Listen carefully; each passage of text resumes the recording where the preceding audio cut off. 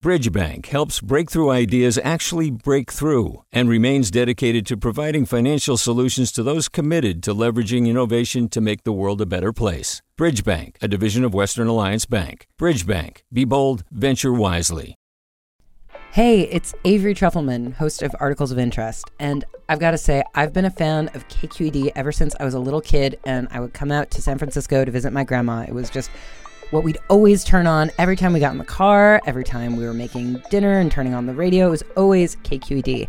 And then over the years, I've become a massive fan of KQED podcasts because this is local reporting at its best. These are answers to questions you've always wanted to know, interviews with exciting, unusual voices, necessary journalism, all told with love and care and artistry. And did you know that a majority of KQED's funding actually comes from members? It's just people like you and me supporting the programs they love, while also getting access to cool events, behind-the-scenes footage, and so much more. If you want to sign up and be a part of this amazing community, visit donate.kqed.org/podcasts to become a member today. That's podcasts with an S. Thank you for listening, and thank you for your support. From KQED. Good morning. This is the California Report. I'm Saul Gonzalez in Los Angeles. At least a dozen homes have been badly damaged, and some are likely a total loss following a massive landslide in the Rolling Hills Estate community in southern LA County. Pete Goodridge is a building official with the city of Rolling Hills Estate. We're at least one building away from any damage, so any place where we're evacuated, we've evacuated a perimeter beyond that. We're monitoring all of the buildings that are adjacent to the area for any movement, not only in the building itself, but also in the land surrounding that building. Fire officials say cracks in the homes were visible both inside and out. LA County Supervisor Janice Hahn says it's likely the homes will eventually fall into the surrounding canyon, sooner rather than later. It's still unclear what caused the land movement. Geologists are expected to be on site this week for inspections. Another insurance company has limited its policy sales to homeowners in California. Farmers Insurance has stopped offering some types of policies altogether and placed caps on them. In a statement, the company attributed the change to inflation, severe weather events in the state, and increased reconstruction costs. But Harvey Rosenfield of the group Consumer Watchdog blasts the move, arguing that it could be part of an industry campaign to pressure state insurance regulators into approving insurance rate increases. Farmers' decision follows recent announcements by State Farm and Allstate that they would no longer be selling new homeowner policies in California. Hi, I'm Sasha Coca, host of the California Report magazine. Every week, we bring you stories about what connects us in the giant, diverse Golden State. Because what happens in California changes the world. I love this place. We were once seen as like the place to be, California. The land of milk and honey. That's where you go to Sunshine State, but we just have challenges right now. KQED's California Report magazine. New episodes drop every Friday, wherever you get your podcasts. Hi there, I'm Randa Abdel Fattah from Throughline. If you're listening to this podcast, you know that KQED produces exceptional storytelling that keeps you informed, inspired, and entertained. Their podcasts cover issues from your neighborhood to the entire country and everything in between. Support this work today. You can help us continue to bring quality podcasts to your ears. Just head to donate.kqed.org/podcast. That's donate.kqed.org/podcast. Tent encampments on sidewalks are often the public face of the homelessness crisis in Los Angeles. But a new census of the homeless shows a big increase of the unhoused who lived in parked vehicles. In Los Angeles, LAist reporter David Wagner has more. The number of tents visible on LA streets actually fell slightly in this year's homeless count, but the number of cars increased 16% and vans skyrocketed by 44%.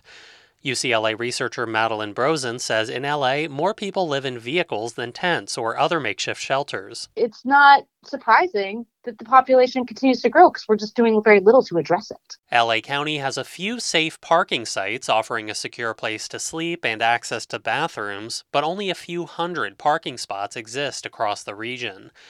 LA Mayor Karen Bass has acknowledged the city needs to do more to help people living in cars. For the California Report, I'm David Wagner in Los Angeles. After not being seen for decades, a rare native plant was recently rediscovered on the Central Coast. Botanists say the tiny Santa Ynez groundstar grows in the city of Lompoc and nowhere else. Reporter Beth Thornton has the story. In the basement of the Santa Barbara Botanic Garden, rows of cabinets house an archive of plant specimens that grow throughout the Central Coast. We have almost 200,000 or more objects that we curate down here. That's Matt Williams, a botanist and curator at the garden. He's part of a team that rediscovered a rare plant that hadn't been seen for decades. It's in the sunflower family, so if in your mind's eye see a sunflower, all of that is condensed down to about 2 millimeters across. So this is a very, very tiny plant. Williams says the plant, now called the Santa Ynez groundstar, was first collected in 1929. He pulls a chart from the archives. These specimens are almost 100 years old. That includes a few dry, pressed leaves, the size of a fingertip, but very few notes. Williams says that's not much information to go on, especially when searching for something small and rare. So rare that only 2 botanists had ever collected it. I'm one of those people, and I'm professor emeritus in the biology department at Cal Poly. In 1995, Dave Keel says he noticed the low-lying plant with fanned-out furry leaves while at Vandenberg Air Force Base on a different project. He brought back a few specimens and recorded his observations. He didn't even take photos. But he did send his notes off to a colleague associated with the Rare Plant Society. Keel says it turns out the plant had not been previously identified, so it was officially named after him. Ancestrocarpus keelii. He named it in honor of me as a collector and colleague. Keel says he went back to Lompoc a few more times, hoping to see the plant again, but with no success. That was the first and only time that I ever saw that plant in living condition. In April, Matt Williams from Santa Barbara and a few colleagues went to Vandenberg Space Force Base on their own expedition. We were down on our hands and knees, see something we thought was the groundstar, then get all the way on our bellies, and with a hand lens, be able to tell we had the right thing. The plant had not been documented for almost 30 years. But why? Keel says it's possible the groundstar doesn't bloom every year in drought conditions. And Williams says when it does bloom, it lasts only a month or 2 and can get overlooked. But even more surprising is that it's never been seen anywhere else.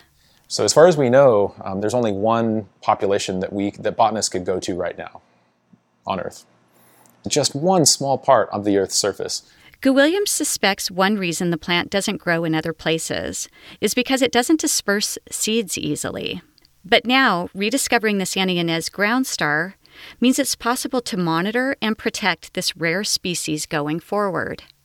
34% of plants in the U.S. are at risk of extinction, according to a recent study by the nonprofit NatureServe. Plants in California are among the most at risk, which is why Williams says conservation is the ultimate goal. Without that knowledge, without that basic biodiversity knowledge, we can't work to conserve this plant, which is ultimately what we hope to do. It might not make sense why botanists are so invested in conserving a tiny plant like the Santa Ynez groundstar. But Williams says there are plenty of tiny species that play a big role in the ecosystem. We just don't know what it is yet. Humans are big, and we tend to be focused on things our size or bigger, but most life on Earth is quite small. Small things can have a big impact on our ecosystem and on our world. Williams says the team successfully collected groundstar seeds to ensure the plant's survival. For the California Report, I'm Beth Thornton in Santa Barbara.